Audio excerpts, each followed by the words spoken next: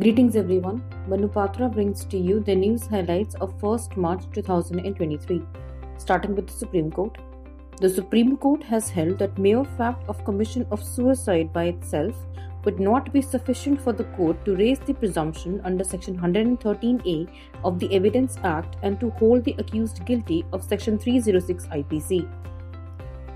The court has directed Maharashtra Government and Ministry of Home Affairs to ensure highest Z+ security cover provided to Mukesh Ambani and his family across India and also when they are travelling abroad. The cost of the same to be borne by Ambanis. The court has held that power under Section 24 of CPC can be exercised by the High Court even for interstate transfer of a suit if it is common High Court for two or more states under Article 231 of Constitution and both civil courts are subordinate to it.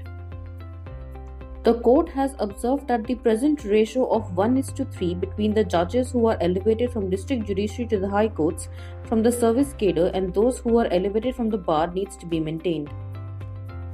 The court, while criticizing both Chief Minister of Punjab and Governor for the dereliction, stating that constitutional dialogue between functionaries should be done with matured statesmanship.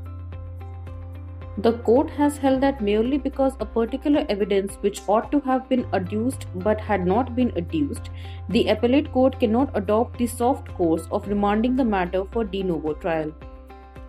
News Broadcasting and Digital Standards Authority has found news channels News18 India and Zee News guilty of airing communally charged programs for targeting particular community and selectively sharing statistics and wrongfully reporting news related to pro-Pakistan slogans respectively. This concludes the news for today. Thank you so much.